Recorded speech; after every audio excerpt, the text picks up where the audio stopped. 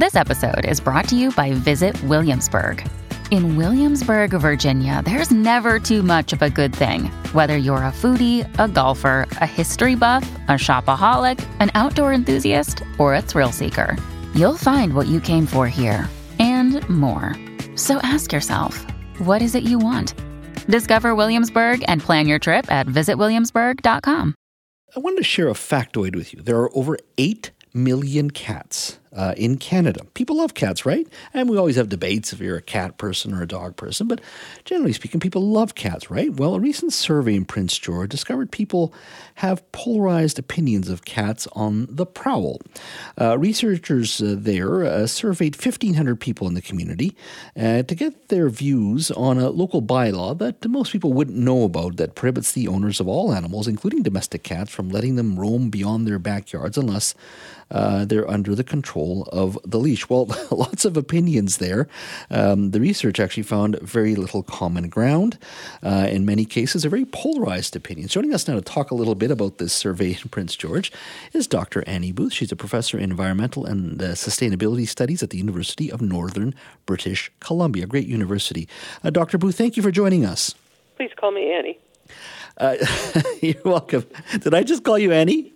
No, you called me Dr. Booth, but only my mother ever did that, so please call me Annie. Well, I thought I will call you Annie, but I thought I got your name wrong for a second. I tried to be accurate. Well, I will call you Annie. I will not call you Dr. Booth. Well, but you are a doctor, so let's talk a little bit about cats first and foremost. How did you come about just with this idea of surveying local residents about the local bylaw? Oddly enough, one of my friends and colleagues is a biologist who studies birds, and we were celebrating Christmas over a little port, talking about different views of cats. We're both cat owners, and how people felt about them and whether there were impacts on birds and how we could measure them. And like many good conversations over Christmas, this actually resulted in us doing something, which is in the spring we launched a survey in the Prince George area looking at people's views of free-roaming cats, which is a big concern for a lot of people out and wandering about.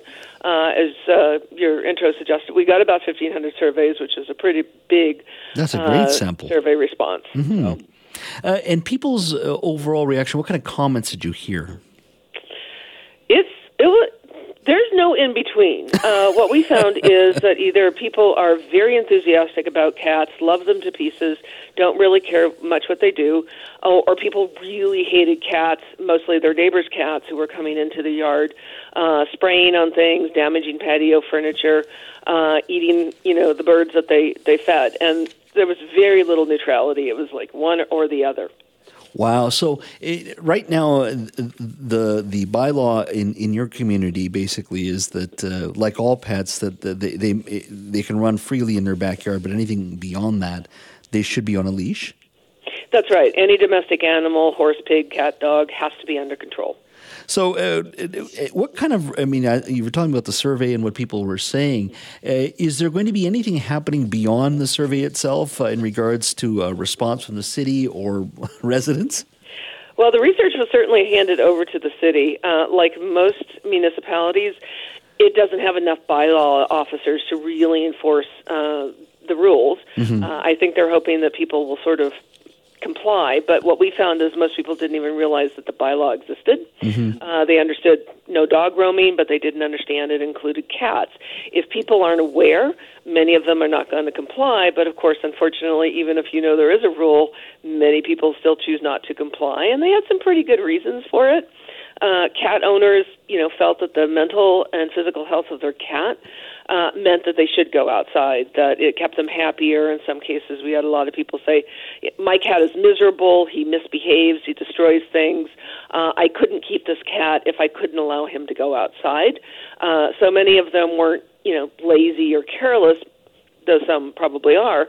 Many of them were actually concerned about keeping their cat happy and to ensure that they could actually continue to live amicably with that cat. I'm curious if those that were very polarized or didn't like the cats or did not speak very highly of cats, any hint that they were dog people? The real distinction was that they just didn't own cats. Some people did actually own dogs. Some people own dogs and cats. But really the singular distinguishing characteristic of people who did not like cats roaming was that they did not have a cat. Ah, okay. Now, there's other municipalities that have this same challenge that Prince George does in regards to free roaming cats. And I think Richmond is one here in the Lower Mainland as well, and on Vancouver Island as well. Yes, free roaming cats is a problem worldwide. And so there's a lot of interest in what you can do about them, from Australia to Canada to Britain for a number of different reasons. In Australia, of course, cats are an introduced species and really do predate on native wildlife. In Canada, it is more a concern over eating birds, extirpating birds. It's a little less clear in Canada whether that really is as much of a threat as, say, clear-cutting the birds' habitat to put up condos. Mm-hmm. But it is a concern literally worldwide, except possibly Antarctica. Mm-hmm. It's very interesting. I mean, it is. Why do you think we are so connected to our animals? Whether it be a dog, as I hear in the back, or a cat, or domesticated animals. There is such a connection there.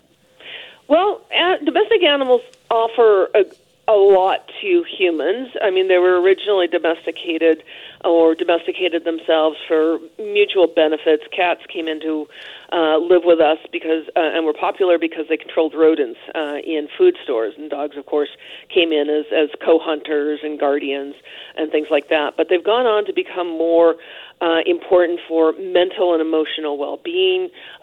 They encourage us to get physical activity. I'm in the process of working through a survey we did on dog walking and dog parks, and a lot of people there said the dog kept them going. It kept them outside during COVID. It made them feel less lonely. For a lot of people who aren't able to keep a dog for mobility issues or limited space, cats offer the same thing. They do it in different ways. I mean, one of the distinctions you see is people like dogs and cats for different reasons, and so there's a lot of speculation that people who don't like cats don't like animals that are more independent, don't, come when you call, don't snuggle. Cats usually treat you, kind of like you're their servants, and sometimes they're fond of you. But they are less desirable by people who kind of like the security of, hey, Rover, come here, sit now. But nonetheless, they are very affectionate, they are furry, they are cuddly, many of them love their owners, and for a lot of lonely people, elderly people who can't get out of the house, that cat is an essential lifeline for their emotional and mental health and well-being. Annie, thank you so much for your time. I appreciate it. Thank you. That is Dr. Annie Booth, Professor of Environmental and Sustainability Studies at the University of Northern British Columbia.